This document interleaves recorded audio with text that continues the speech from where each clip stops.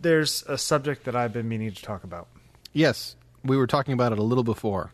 We were, and it has to do with gear. Mm-hmm. It has to do with the amount of stuff people have or think they have or think they need Sure. to make stuff. And specifically, today we're going to lean towards photography, but I think a lot of the stuff that we're going to talk about could equally apply to music, instruments, gear, recording, all that kind of crap. Computers too, right? Computer stuff, absolutely. Yeah. And it's this sort of belief that it's the gear that makes the art or the product, you know? I do, yeah. It's a tricky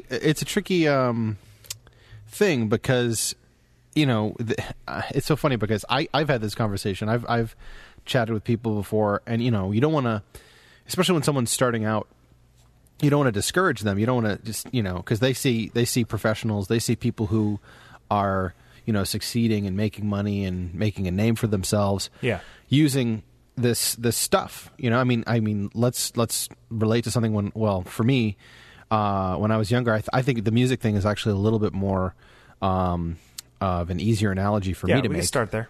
So it's like when I was a kid and I was learning how to play the drums, you know, it's pretty common sense what happens. So you let's say you pick out you pick out your favorite tune, right, or your favorite group, and then you start, you know, spending some time looking into that group, looking into those artists. And it's like, okay, well, I'm a drummer, so let's say You're really into Rush. Or Rush, or the Beatles, or Led Zeppelin, or Van Halen, or you know, any of these bands, and so you start focusing on that particular drummer, and then one of the first things that you start to look at is, well, he sounds this way because he's playing these specific instruments from these specific companies. He's playing these Ludwig kick drums, and that's why. Right, he plays Hot Ludwig for Teacher drums. Sounds that way. Yeah, exactly, and you know, and there's, to an extent, that's a really valid point because that kind of is his sound. Yep. But at the same time, that it could be argued that, well, he'd still be a pretty kick-ass drummer regardless of what drums he's playing. That reminds me of when I was at Berkeley. I was in a recording seminar. The guy named Eddie Kramer. Mm-hmm. That sounds familiar. Yeah, came in. Eddie Kramer recorded and mixed like Led Zeppelin record. Is there American Graffiti? Is that an album? Yeah. Of theirs? Okay. So he recorded that record. No, Physical Graffiti. Sorry. Physical Graffiti, right. Sorry, my bad. My bad, too. I'm going to get ripped apart by our Led Zeppelin fan. Oh, whatever. all of them are. I can't. I mean, Jesus, we should probably edit that out. Yeah. Anyway, so he recorded the record, you know, and people said, "Oh man, how did you get that drum sound in this song or whatever it is?" And he's just like, "Well, you know, I set up these mics this way and whatever it is." He goes, "But that's really kind of not the point." He's just like, it was John Bonham. Like John Bonham sits down at, you know, a Muppets Animal drum set and he sounds like that. That's true. He's like, you set up one SM57 in the corner of the room and that's the drum sound you're going to get because that's the way he played, you know. Yep. He was a monster. Yeah, it's true. So I mean, and it was funny because he did a seminar, you know, he talked whatever, and then he recorded some band that they had there in the studio. Now, this was a studio that I had engineered in a number of times and dealt with, you know, the good parts of the room and the bad parts of the room and, you know, the whole thing. Sure. And you know what? His drum sound wasn't that good. Who? In the, you know, him setting up drums with some Berkeley drummer kid. You know what I mean? Like, oh, you're talking about this engineer guy. Yeah. I mean, it's not like he suddenly came into this room and suddenly it sounded completely different than, you know, than I had been getting all these for a couple of years. Yeah. Just to speak to that, what's kind of crazy to me, I realized that when I was first, you know, like I think what your story is, it's analogous to mine, and as I learned about how records are made and how, you know, how audio engineering works and how things get from your, you know, from the you know, room to the speakers, so to speak. Yeah. There's so many things that have to happen and so many different ways of doing them. Yep. I mean, and there's all these different like circumstances too. It's like, well, you could be really talented and really adept at these particular skills, but then you're working with these limited tools, or you could have these fantastic tools but not really know how to use them. Yep. Or there could be these weird combinations of that, Yeah. where it's like this at this particular phase, we have this is happening, but then when we got to this particular area, this happened, and it's kind of strange how you can try to recreate. I mean, I was actually just thinking about this the other day. I'm a very longtime fan of Weird Al Yankovic. I don't know if we've ever talked about this. I almost shot him for 365. Oh, really? Yeah. What happened? I'm friends with a guy who's good friends with him, and it was funny because I got a hold of him, and he's like, "Oh man, like I was in New York last week and I didn't realize it." Oh. And it was the end of his tour, and he's like, "You could have come backstage," and I was like, "Fuck." Anyway, Next anyway, well, anyway, so the point is, as you probably know, Weird Al, especially as he got more famous and more successful, was doing covers. Well, no, not covers. But I'm just saying the recordings themselves were trying to get pretty close. Well, and I've listened to interviews and read articles that he's talked about the more nerdy side of his style and his music, and he actually nowadays, like, because they're so close, because they're so because it's such he is who he is, and he's as well connected as he is. Yeah. When they want to do a tune and they're trying to get a sound, they'll call the actual dude. They'll call Weezer and say, "Hey, dudes, what amp were you using? What distortion pedal were you using to get that sound on that one tune?" Yeah. But here's the thing, I've been listening to Weird Al for a really long time, and you hear the tunes that he is parodying, or whatever the proper term is, or tributing, whatever you want to say, and it's totally true. I mean, the notes are there and the sounds are mostly there, but it still doesn't sound. I mean, it's not like it's not the exact same. No. You could tell, like, and the reason why is because it's different people. It's different people. And you know doing what? it. Even if that were not the case, even if you brought Weezer in again to record that song, it would still sound different. It would. That because all it's these different things people happen. in It's a different time. day. It's you're playing differently. The temperature is different in the room. I mean, Yeah. To some extent, you have to just sort of roll with how things are going. I mean, it's true. But I think what it is that people who listen to these records, or or engineering themselves, or to slide back to photography, see some picture and they see that Steve McCurry uses Canon, whatever it is, they think, oh, he took that picture that way because he was using a Canon camera with Kodak film. Right. And it's like, no, that has nothing to do with it. It's that he's a really good photographer. Right. Well, but then again, it could be argued that it does have something to do with it, because it does have something to do with it, but I think it's much, much less than the person who is thinking about gear thinks. I'm a Canon shooter. I have their 50 millimeter lens. I have all three of them. I have the 1.8, I have the 1.4, and I have the 1.2. Why? Why do you have all three?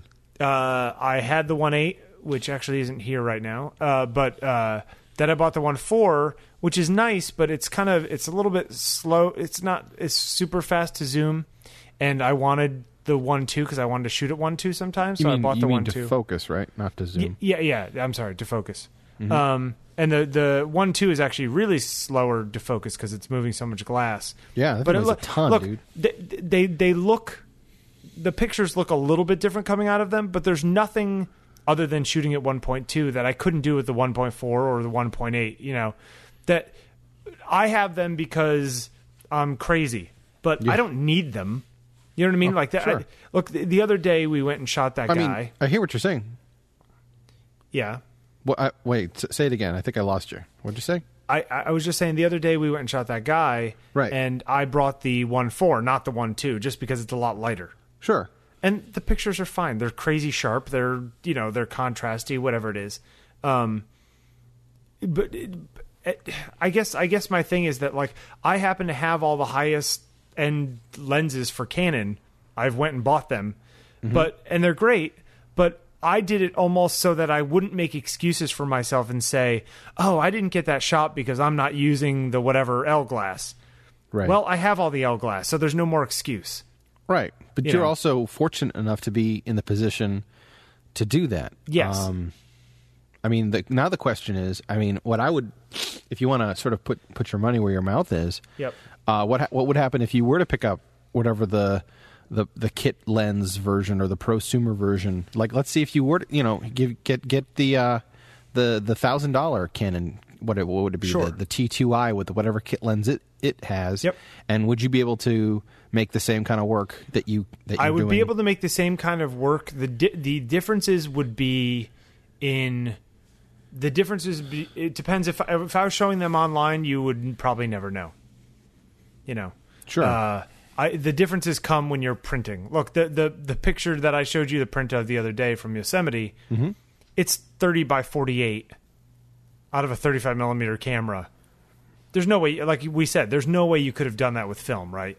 True. And if I shot that with, the low end Rebel with a kit lens, there's no way it would look like that. But mostly just because it wouldn't be quite that sharp, because the lenses wouldn't be as good. But Right. I mean, that picture's enormous. It's 4 feet across. No, I know, but there is still something to be said, man. I think, and this is where I need to spend some more time doing some trial and error. And this is coming from my recent introduction to the world of medium format digital. Yep. And being really just sort of taken and blown away by just how damn sharp some of this stuff is. Well, yeah, but if you're not using it big, then that sharpness is meaningless. It's getting down res to print. Yeah, but man, there's still something about it that I can't. I mean, I totally. Mathematically, you're 100% correct, man. But there's just let me put it to you this way: when you could say the same thing. Like, let's say when you're recording audio, and you're using the finest microphones through the finest preamps through the blah blah blah blah blah. There is a difference between what that sounds like once it's crunched down to an MP3 than the crappy stuff. I mean, it's subtle and not everyone's going to hear it, but it's there.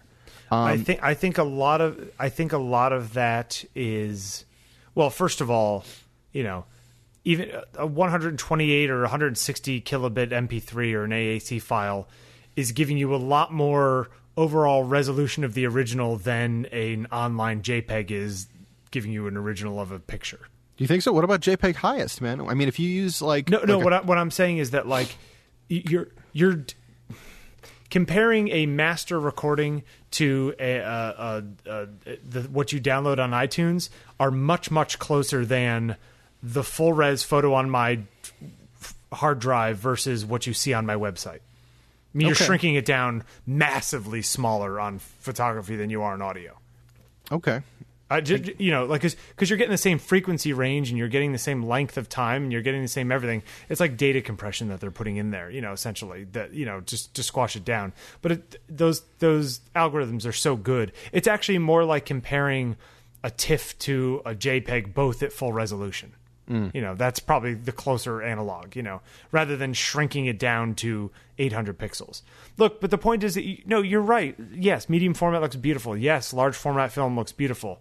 But that's not what makes a good picture. No, I'm not saying that. And that's definitely not why certain photographers, some guy who, has a Rebel and a kit lens, the problem is not that he doesn't have the right lens 99% of the time. No, I mean, and then the argument to make on that end is to know the limitations of the tool. Yeah. I mean, we can even refer back to last week's discussion with Mossman about how he was talking about his $20 toy guitar, and he figured out that well, when I play it down here, it does this, so I need to I need to compensate for that. I need to know either not to do that, or if I need to do that, I need to do this in order to make it work. And then, but I guess the flip side of that is that his guitar is much more like a $20 Holga than it is a digital Rebel or a low end Nikon. Like the cameras that we consider low end are beyond the imagination of somebody 20 years ago. You see what I'm saying? I suppose I hear what you're saying. So anything that you're using now, that you're buying now, is so massively better than anything that every photographer that you respect from the past 100 years ever got to use. You know what I'm saying? Yeah, I hear what you mean. So I guess what the problem is, a few weeks ago, there was that photo expo, right? Yeah. And I went to a talk by a woman. Did I mention this a couple weeks ago? You went to the thing? I didn't go to the expo, but I went to Broncolor and Hasselblad had like a weird little thing somewhere over on the west side. Oh, okay, like you know, a little dog and pony show. Yeah, where they people were giving little shows and talks and whatever, and one woman, I got an email about it and I looked through them, and I never go to those things, but this woman was doing splash photography. Oh, right, which I find interesting just from that looks like it's the kind of thing that I've played with and I figured stuff out, but it's not like I know what I'm doing, Sure. And I figured, hey, I'm going to go see what this woman's talking about just from a fun messing around one night when I'm bored kind of point of view, Sure. There'd have to be tricks is basically what I was thinking. Yeah. So I went there and she was shooting, she had these Broncolor strobes and she was shooting this, she had set it up so that somebody was throwing fruit into water and then she was snapping as it hit the water. And she was doing it all by eye, like just timing it like 1, 2, 3, snap, Yeah. And first of all, I was amazed that that's how she was doing it. But the whole thing was sponsored by Broncolor and by Hasselblad. And as you know, Broncolor is pretty high-end lights, right? These are like, Well, yeah, I think one of their like actual claims to fame, one of the reasons certain photographers like to use their stuff is because of their insanely fast yes flash durations. Yep. Like the actual duration of the light, and Yep. that shit's tunable. You can actually, on their higher end units, you can actually tune how long the flash duration, like Yes. From 1/10,000th of a second to can. 1/8,000th of a second or whatever. Yeah, and you can control.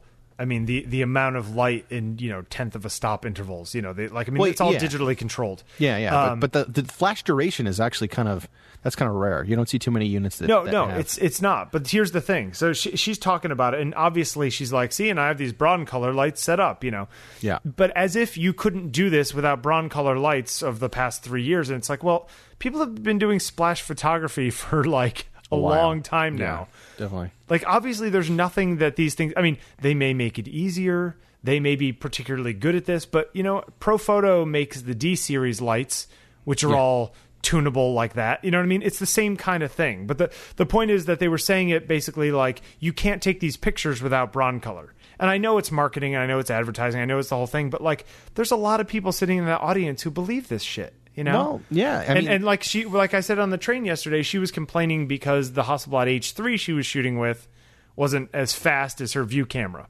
Right. But and just to speak to that for the people who don't know what the hell we're talking about, Hasselblad.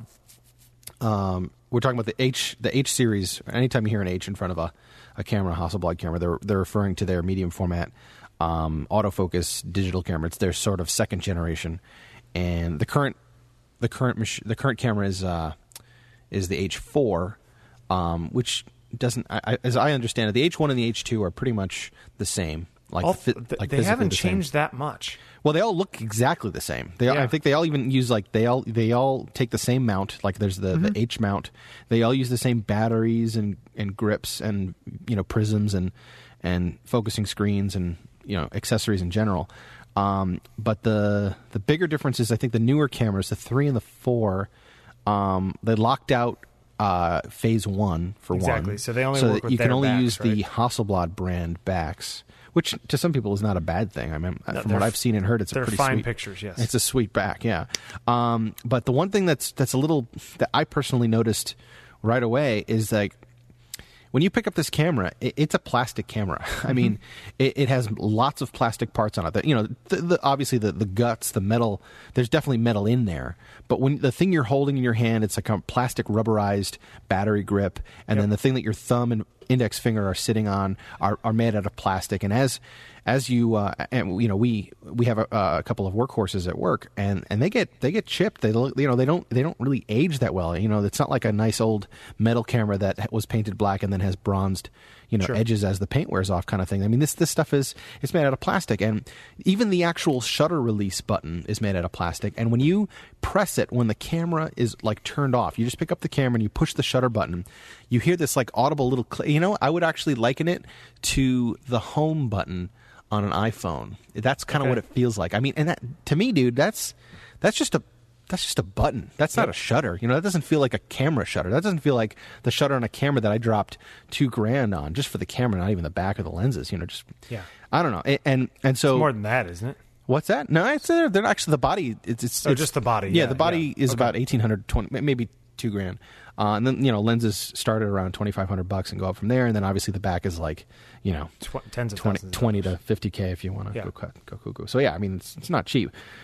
But anyway, the point is, it doesn't feel like tight like you'd expect it to. And I think that's what she's talking about. It's like when you push the button, you're not getting that like that instantaneous click that you would now. I don't think you get that without the mechanical connection. Like I was going to say in Hasselblad's defense, the other camera, the old school side of the fence, the V side, as they say now, because the two main Hasselblad systems are H and V. The V, I believe, is a tribute to Victor Hasselblad, I think, the guy who actually started the system. Well, it was the 50s. Original 500 series, so that's right. The V. Yeah. Yeah, it was originally 500, but then when the new system came out, they needed a way to differentiate between the old and the new. Yes. So in like the 80s or whatever, in the 90s, when they invented the new one, they started to refer to the old one as the V system. So whenever you pick up a 500 or a 503, or in our case, we have the 555s, which are the integrated motorized cameras. Those things are responsive and fast and tight, and they feel really good. They feel really good, man. I mean, and the fact that you can just like pick up the thing, no prism, no back, no lens on it, and still just trip the shutter and watch that mirror flap up and down. I mean, I don't know. There's something really cool about it. And no battery. It does have the 555 has a built-in integrated motor. Yeah, just the motor, but like I mean, you don't need to use it. Can't you pull it off? No, you can't. Oh, okay. The 555 is like it's a motorized body, kind of like any of the. I have a 500 CM, so it's an old one. Yeah. But and I love it, and I mean, there's certainly something between mechanical and electronic. I guess my thing though is that they make it seem as if even mine, like I use a 5D Mark II, right, in my Canon.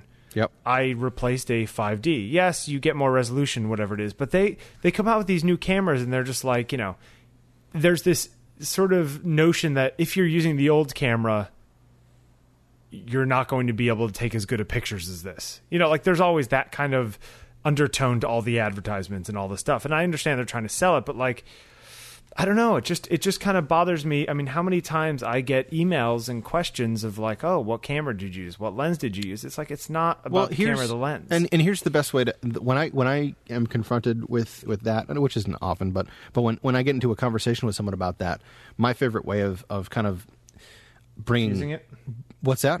Diffusing it? Diffusing it and then basically just sort of highlighting the point of view that you and I share on this is this. So let's just assume let's get past the whole concept of, you know, art is subjective and what one person likes isn't necessarily what some other person is going to like. Let's turn to the consumer side, the commercial side of art for a second, and let's look at awards, right? So let's look at the Grammy Awards. You know, that it's while some people could call that whole concept, you know, bullshit.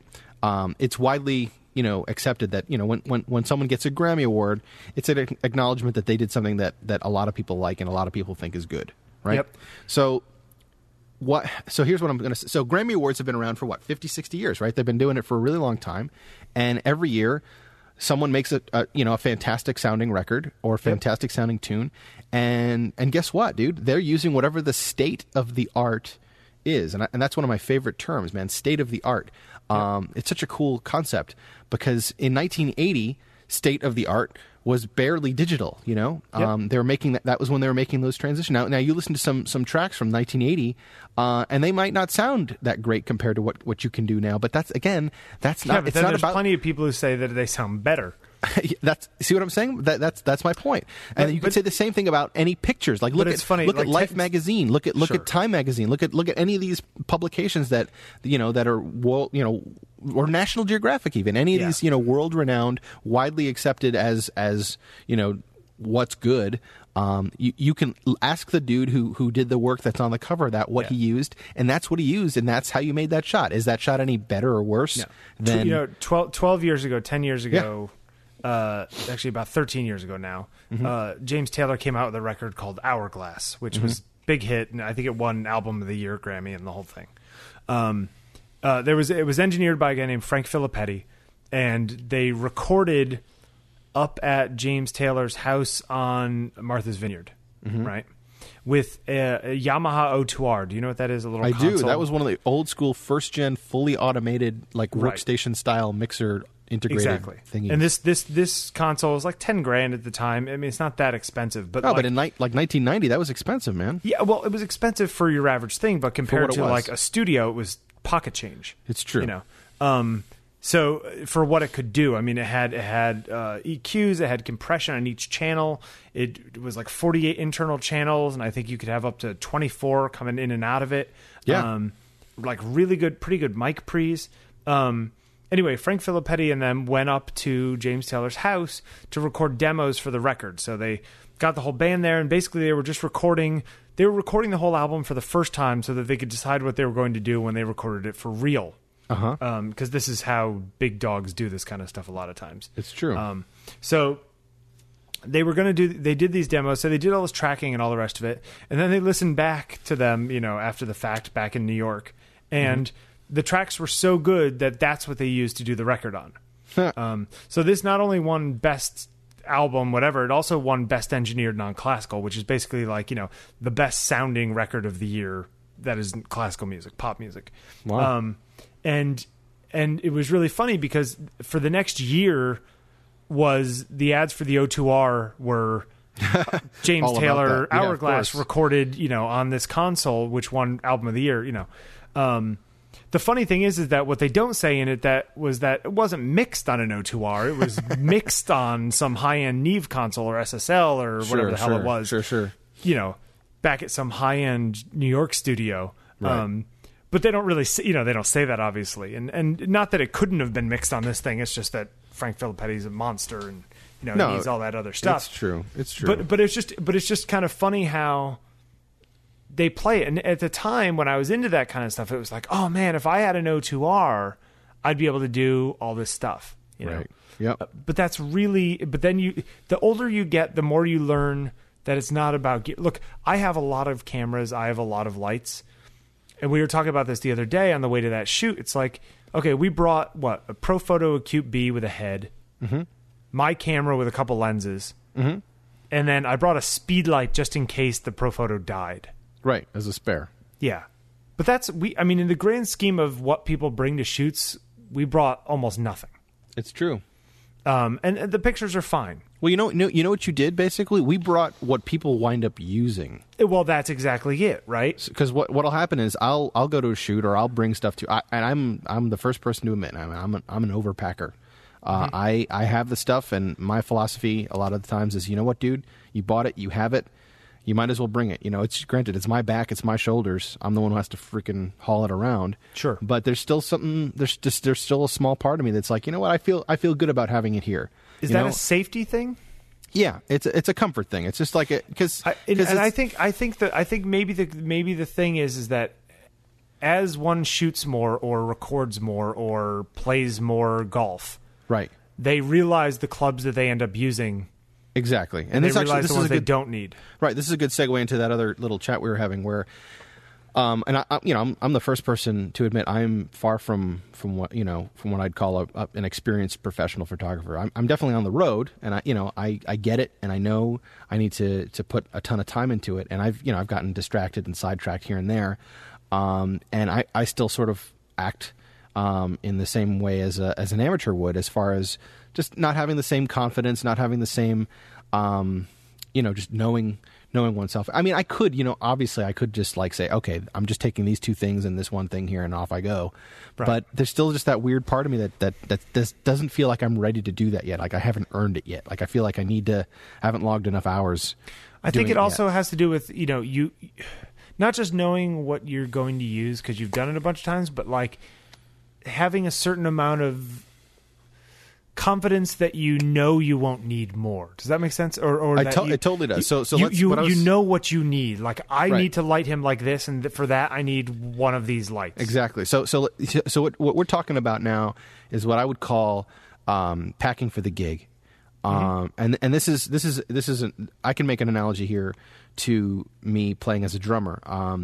There was a point in time not too long ago, within the past maybe 2 years, where I started to get a lot more active as a drummer, and I started to pick up these gigs, just playing in a cover band on weekend nights for a couple extra bucks here and there.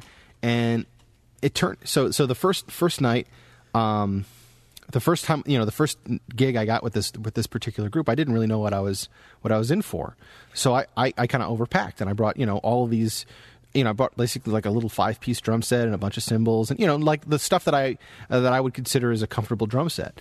And it turned out, first of all, that the place we were playing, the physical constraints, there were actual space issues. Like, I didn't have enough physical room to set all that crap up. So what I wound up having to do was only setting up just a kick drum and a snare drum and then one tom off to the side, and only 2 cymbals as opposed to like 3 or more. And then as I kind of got to know the band, and as we started playing different venues, they all seemed to basically have the same kind of like, we're not really a proper music venue. We're a restaurant, and we're going to just move this table out of the way, and you guys set up in this space. Sure. So once I sort of got that vibe, and then I started to get comfortable playing on a smaller, more minimal kit, I just stopped. I sort of stopped bringing. I stopped even thinking about bringing that stuff, and then I started focusing on just making the few things that I was going to take with me that much more portable and lightweight and efficient. And ultimately, don't you find that you became a better player because of that? I couldn't say that. What might have made me a better player is the fact that I was playing a lot, not because of the stuff that I was playing. Okay. Although I hear what you're saying. I think you're hinting at the whole less is more thing, where it's like, well, if you only focus on these 2 instruments instead of these 7 instruments, then you're going to get much better at those 2 instruments over time, and that I can definitely agree. But I kind of made that jump a while ago, and I feel like I've already kind of reached. I'm about as good as I'm going to get at that kind of stuff. So I don't think I'm going to get that much better. It's funny. I related this story to you the other day that my friend was playing recently. He's a electric bass player, well, upright too, but he was playing a bar bass around the corner, which is this tiny place, and he gigs probably 5-6 nights a week. So he's playing a lot. Yeah, and he shows up with this bass amp that was like this tiny little thing, which I'm trying to find what the hell it was. This little tiny amp, and it had like 2, maybe 5 or 6 inch drivers, and it was the cutest little thing, and it plugged in or whatever it is, and like that's what he used, and it was so obvious that it's like he doesn't need to, he just has a gig bag with his jazz bass, and his Fender jazz bass, and this little dinky thing, and that's what he gigs with, because he doesn't need to impress anybody. He wants to sit down, plug it in, and play. Yeah, just go. That it's about the playing and not about the gear. And I think, I was talking to an older photographer I know who's been around a long time, and I was discussing this with him because we were just saying how kind of gross things like that Photo Expo feel. Like it just makes you feel like icky, Yeah, well. And he said what you have, you're getting a certain amount of like, how did he say it? Some kind of maturity. To realize that stuff doesn't matter. You get to a certain point where it's just a lot of noise that happens every year. Well, it's marketing, dude. I mean, that's what it all boils down to. It's like these companies survive on sales. You know who they survive on sales from? And it's not pros. It's the rich amateurs. Absolutely. The dentists, the midlife crisis guys. Yeah. Totally. It's just really, I mean, look, are there pieces of gear that I would like that would make my life easier? Yes. But you know what? They're the kinds of things that I know exactly why they would be better for me and what is deficient in what I have. Right. And it's not stuff that's really deficient. It's just me being anal. And then on top of that, it gets to a point where certain stuff gets to be so impractical. It's like, well, look, dude, unless you're doing this more than 10 times a year, it doesn't make sense to own it. Just rent it. Rent it, Yeah. I mean, the only problem I have with renting, and I mean, I could even rent. There's plenty of photographers who don't even own cameras. Tell me about it, dude. That's what we deal with at work. But for me, there's a certain amount of like I do so much work for myself that I want my own gear. Sure. For a lot of people, they're always doing work for other people. They're never shooting just for them. No, it's true, and in some ways that's a goal. I mean, that's where people want to be, and that could be perceived and considered what it is to be a success. It's like when you're doing stuff that people are commissioning you. You know, this isn't necessarily for you. I mean, I guess if in some people's heads, I kind of venture into this territory myself. But if you can kind of land it so that you're doing something that you really like to do for you, that happens to also be for somebody else, and get money for it, then you kind of win. But that's so. There's so many people out there who were like, that's not even, you know, they don't even get that. You know, that's not even on the list. It's just very it's odd. I think I may have found. Aha, there it is. This is this amp he has. It's by a company, Phil Jones.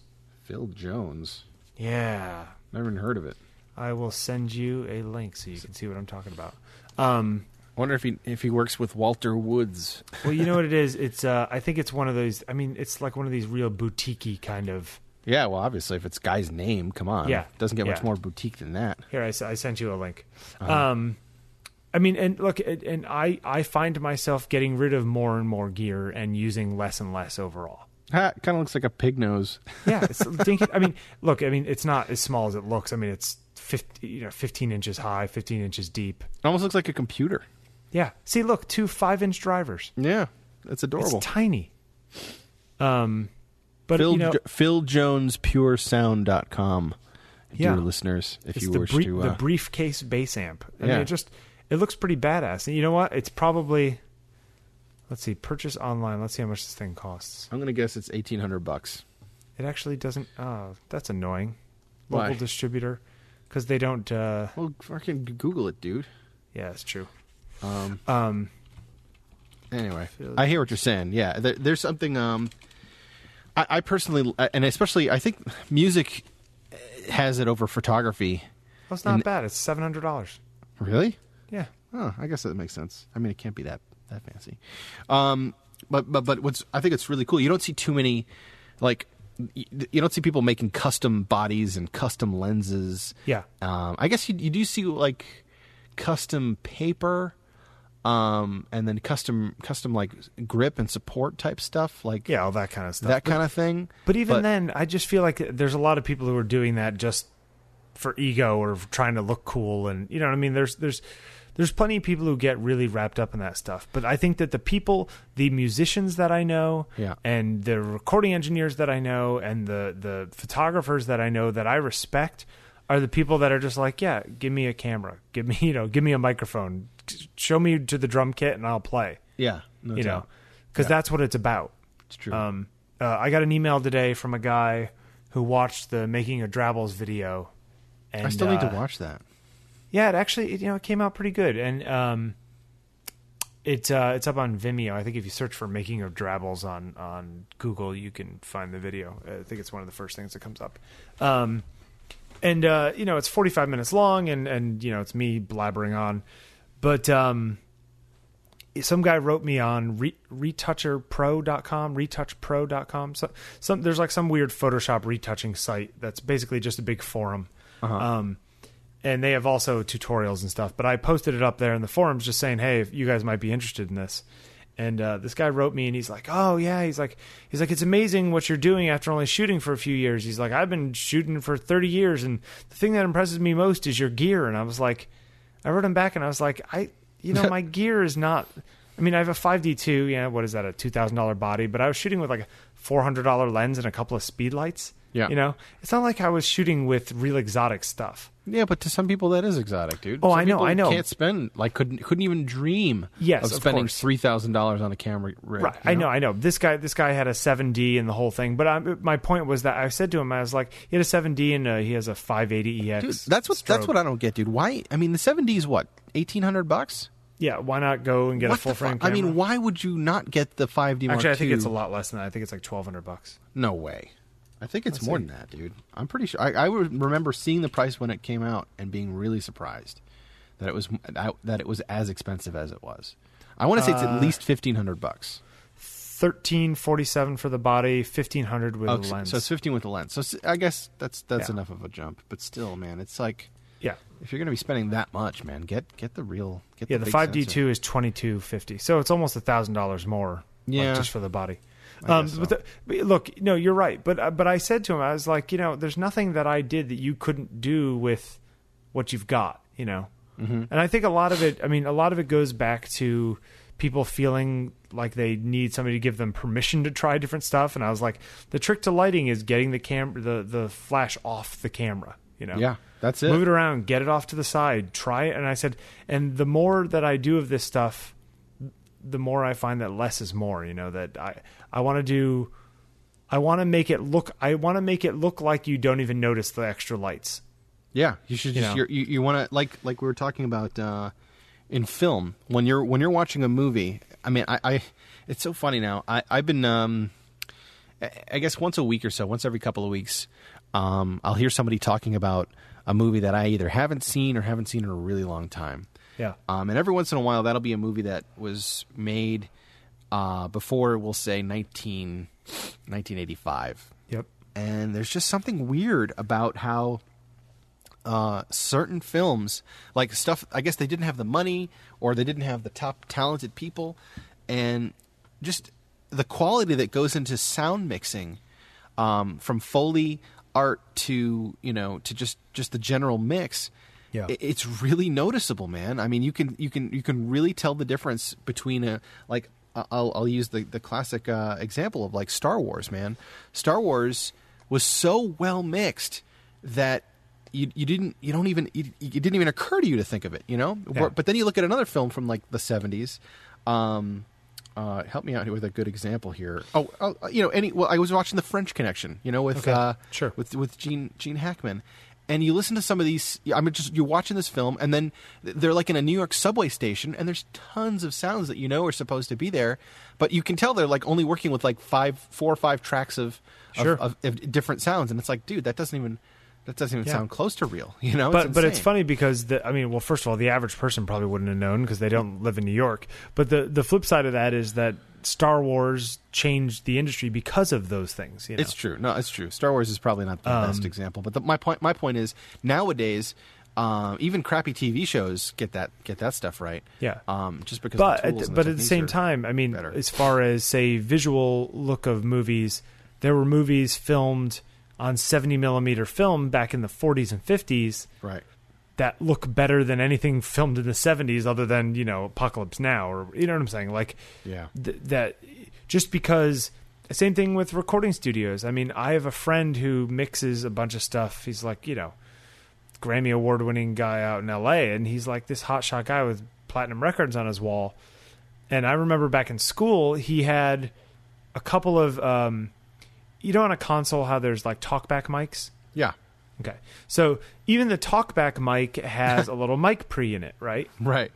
He had 2 old 1970s Neve talkback pre's in a Rode case that he would use to do vocals or drums or like really hardcore stuff, because those mic pre's, even though they were the crappy ones in this old Neve console, sounded better than anything else we had.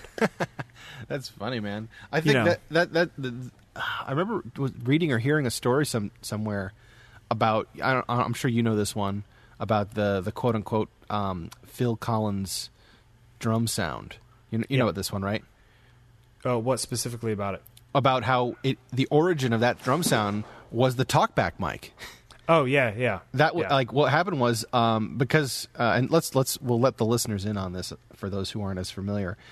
In a recording studio, there are basically two halves. There's obviously the half of the studio where the engineer is sitting with the big mixing board and the speakers and what have you, and then there's obviously the glass window so that he can see into the live room, which is where the actual performance occurs. And those two rooms are essentially isolated from one another, so you can't really hear what's going on in either room from either room. So the only way to do that, so let's say I'm a performer and I'm in the recording room, I'm in the live room, and I want to hear, engineer to say, hey, how did that sound? What's going on? I don't have to get up and go out of the room and then walk into the other room to have a face-to-face conversation with him. I can see him through the glass. So he has just a little shitty microphone sitting there on his mixer, so that he can push essentially like a walkie-talkie. He pushes a button on his mixer, and then you can hear him talk. And then a lot of times, especially like when you're recording drums, sometimes the way the microphones are set up, you can't even hear what the drummer's saying because the microphones are so close to the drums that the drummer talking just sitting at the drum set normally, he's not really being picked up by the drum mic. So sometimes the studio actually has its own talkback mic. So the story I was referring Usually to in the ceiling. Yeah, exactly. They're hanging above, and so in order to filter out the noise, they have what's called a gate, which is essentially a sort of like a threshold, so that it doesn't allow any sound in until it gets to a certain level. Cell phones use this all the time. I'm sure if you've ever had a cell phone conversation, they help control the noise. So if you're trying to talk to someone and they're stuck with a subway or an ambulance passing by, it'll kill it because it's too loud.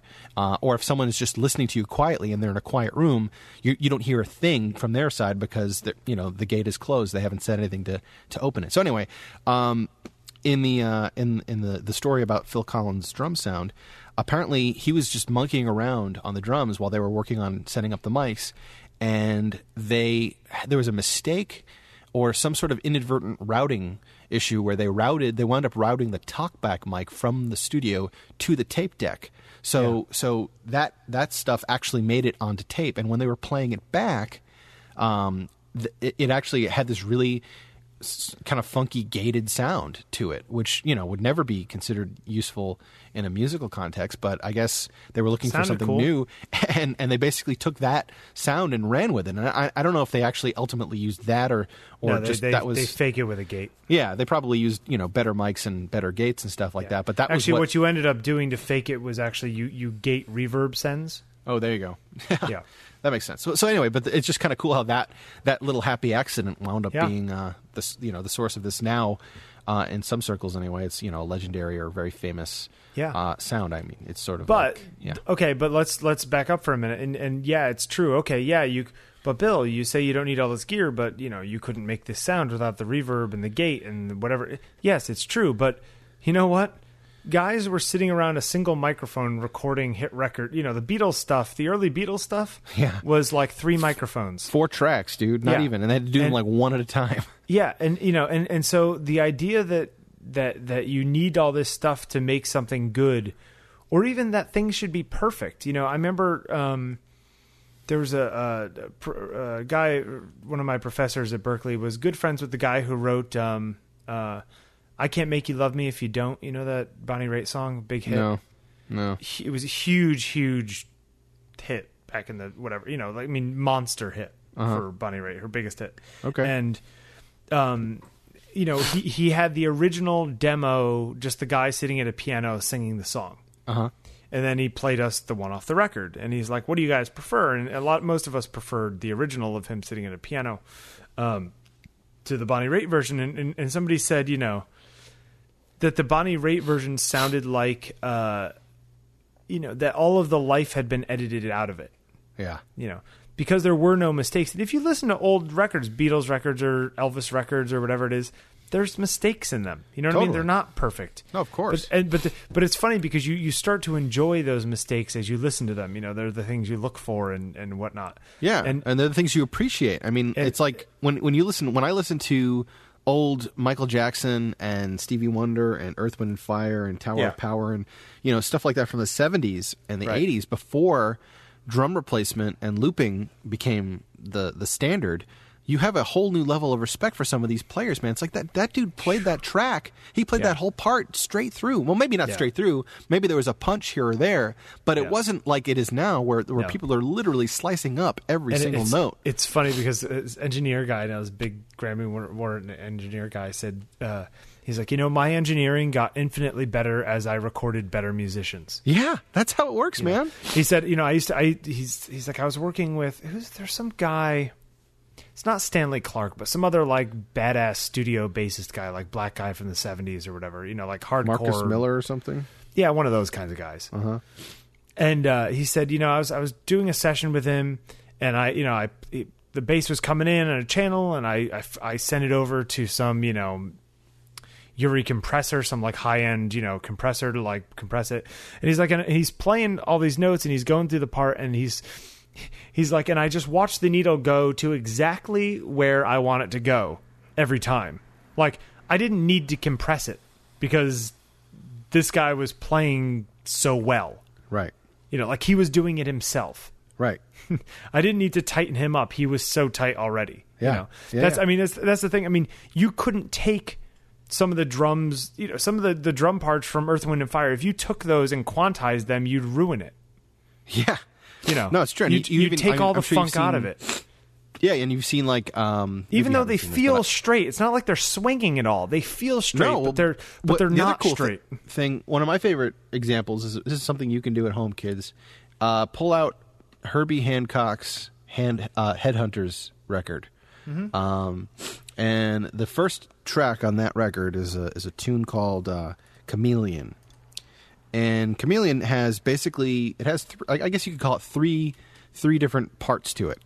The tune. And what's interesting about it to me is that they come around.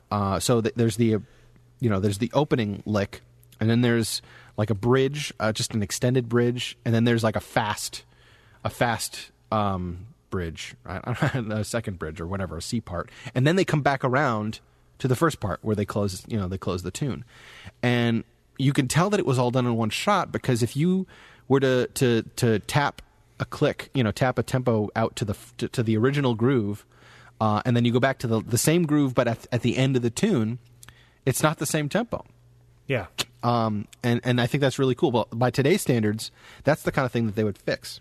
Yep. And the other thing is, I think someone wrote up this. I might have read it in like Mix magazine years and years ago, and they're doing analysis of like to play with a click versus not to play with a click. And how does that feel? And they were taking all these classic tunes that, like Zeppelin tunes and a Metallica tune, and then they took a pop tune by like maybe it was Sting or the Bee Gees or something like that. I can't remember.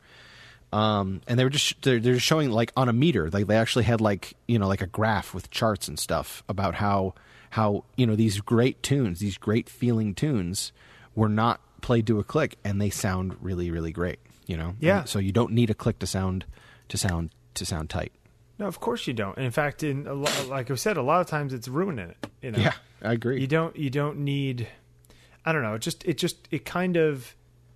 I think that people need to stop looking at. You need to stop looking at magazines. Seriously, because photo magazines and music magazines and all this crap, all it does is try to sell you gear, and gear is not the answer.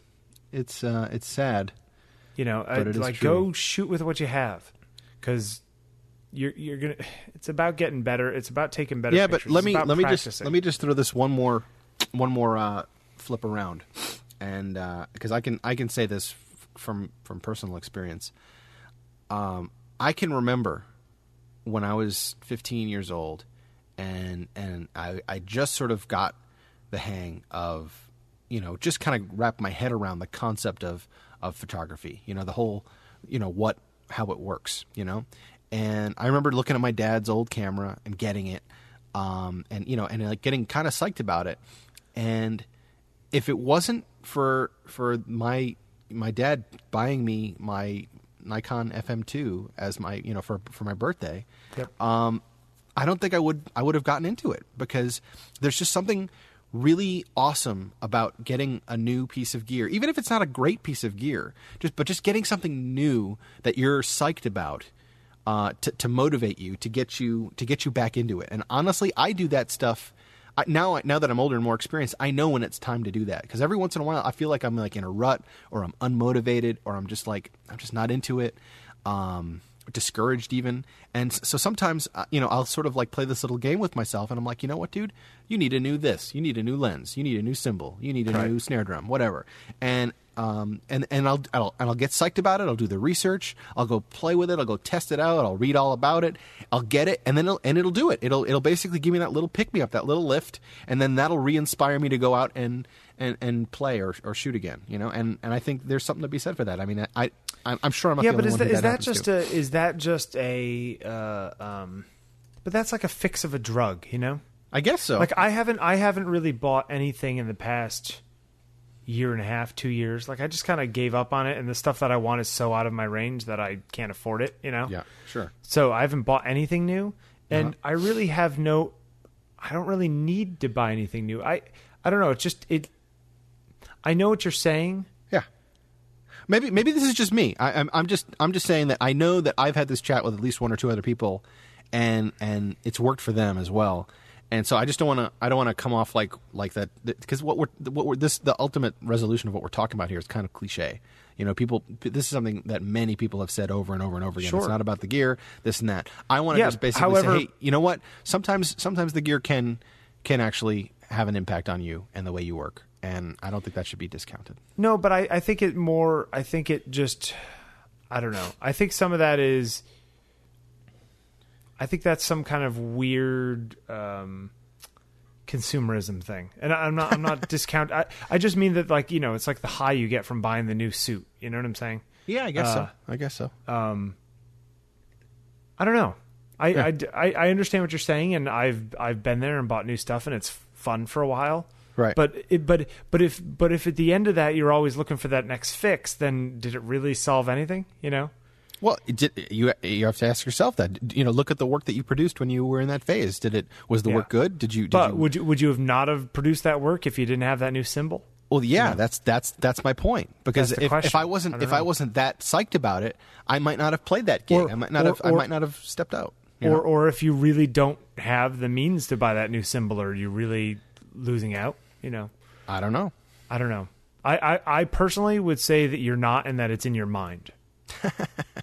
Well, ultimately, it's all in our mind. I mean, I think that's safe to say. I just think people need to put it aside, and that's what even bothers me about all of these photo bloggers and stuff. And they're shilling all this gear on their sites and selling this, and, you know, sponsored by so and so and whatever it is. And it's like, you make people think that it's about the gear, and it's not about the gear. Not to keep flipping around again, but another thing that works in the same way that I've heard. This hasn't happened to me personally, but I know I can think of at least two examples where it has, where you actually use a traumatic event, a failure, you know, like like a negative thing where this particular thing failed on you. You know, like this lens is no longer working, or this you know, this symbol has a crack in it, or you know, this stand is now that tripod is useless. So now it's like, now you're sort of forced to cope with this shortcoming, and then that becomes your motivation to do it this way. You know, obviously people in trying circumstances out in the field. I usually shoot with 3 flashes. One of them died, so I had to do it with 2, and I shot it differently, and it worked out. Exactly. That kind of thing. So sometimes, you know, the negative, or when something fails on you, that can sort of serve the same role. My crash symbol cracked, so therefore I had to use the ride for the entire gig. Or whatever. And then what happens then? It's like, oh wow, you know what? That was kind of fun. I'm going to do that on purpose next time. I'm going to leave the crash symbol home. I'm going to leave that third head home. And that's how I'm going to shoot for a while. And, you know, I think that's the same thing I'm talking about. I find myself more and more bringing less and less and using less and less. And it's like, I want to see how good I can be with almost nothing. Yeah, that's very zen. Well, I think it ultimately makes you a better musician, photographer, whatever. Because then when you have all the gear, then you have a lot more possibilities, but you're not using it as a crutch. Yeah, I would say it's one of the major stops on the path. Sure. Because there's more to it than that. Because, you know, there are and this will be my final point. Just when you get to, there are certain levels, you know, at the very, very, very top, when there's tons and tons of people, tons of money, tons of, you know, things attached to it, where you do need all that crap. and it just becomes this big out of control thing. And you're still the amazing photographer, you're still the talented whatever artist that you were, but you have all of this stuff attached to you. Most of the people I think who are at that spot at that point, had a moment or two, I would guess anyway, where they had nothing, or they achieved that sort of clarity of like, minimalism or simplicity, sure, or whatever you want to call it. At least that's what I would think. I think a lot of those people have a lot of stuff because this shoot is $100,000, and if we don't get it right that day, we have problems. So we're buying the super high end gear, right? Or not because the super high end gear makes that much of a difference. We're getting 2 of them, yeah. Exactly, and that also, not to get into a whole other thing here, but there is something also. What's the word for it? Psycho something or other, where sometimes you need to have the shiny thing to make the person who's paying for it feel like they're getting their money's worth.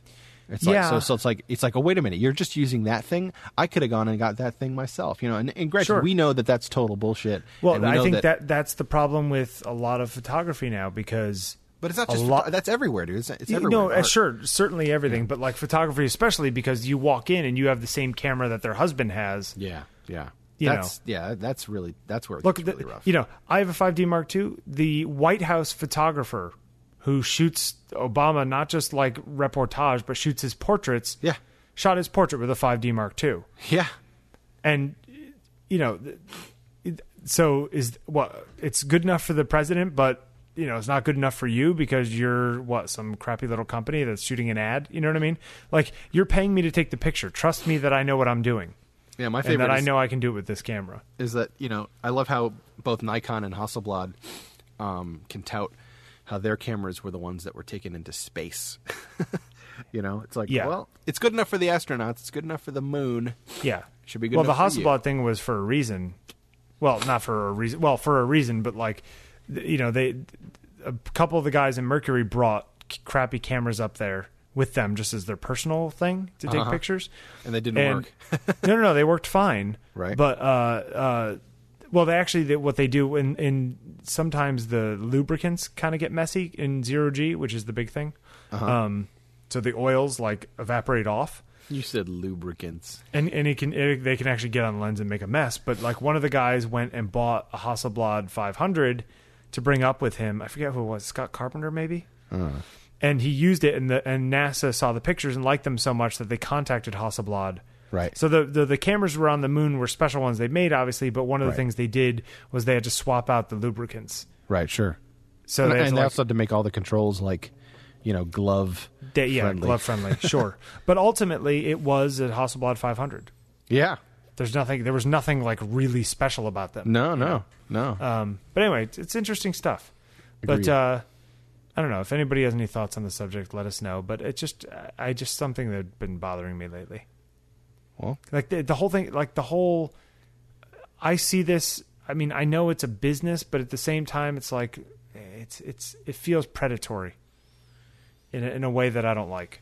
Because it's not about selling more gear, and or at least, I mean, that's what it's about for Canon and Nikon, but it's not what it should be about for photographers. I guess so. I mean, this now we're broaching into a different discussion here. Maybe we could continue this next time and talk about it. But what I was going to say is, as far as photographers making money off of newbies, while I totally hear what you're saying, and I there's a part of me that agrees with you, I think that's kind of lame. The more practical side of me totally gets it, and I understand that that's these guys, that's their way of rising above the crowd, because like you say, man, when anybody can just drop $2,000 on a nice little camera rig, what aside from some good luck and some outstanding work, what's there to separate them from everyone else? Well, that's the thing. I mean, it's taking better pictures. Well, not always though. But see, here's the thing: that if your goal is to make money, you don't. I mean, this gets into a whole different concept where you and I both know that being a good photographer doesn't necessarily, or sorry, being a successful photographer doesn't necessarily mean you take terrific pictures. Right. In fact, it generally is the opposite. Well, I mean, you look at the guys who are shooting covers for all the big name magazines, like in but the world of there's fashion. There's literally 50 photographers who work at that level. If that, yeah, and then those dudes have gotten to the point where, or those people, I should say, because there's probably some chicks in there too. But anyway, those people have gotten to the point where it's almost more about their name as a brand than it is about them as an actual artist. I'm not saying that in a negative or any way to take, I'm not trying to take away from that. I think that's legit, because that's how the business works. But those folks have networked their way, have schmoozed their way, have like shaken the right hands and have paid the proper dues and been in the right places at the right time. And it's hard. You're more of a director at that point, where you can't always just be you can't keep it simple, because there's just too many people, too many egos, too much money involved. Those are not the people we're talking about. No, it's true. But the people I'm saying who are selling crap are not those guys. The guys it's true. I'm talking about are the stupid people with blogs, like who's some wedding photographer who's just like, I only use Nikon. It's like, that's just stupid. I guess so. You have a blog. I have a blog, but I don't ever shill gear on it. No, that's true. At least I don't think so. I haven't read. In fact, I very rarely talk about gear. Well, now we are. We got it out of our system. I don't know. All right. Well, we'll think about this and add some more later next time. Indeed. All right. Talk to you later, Dan. Adios, muchacho.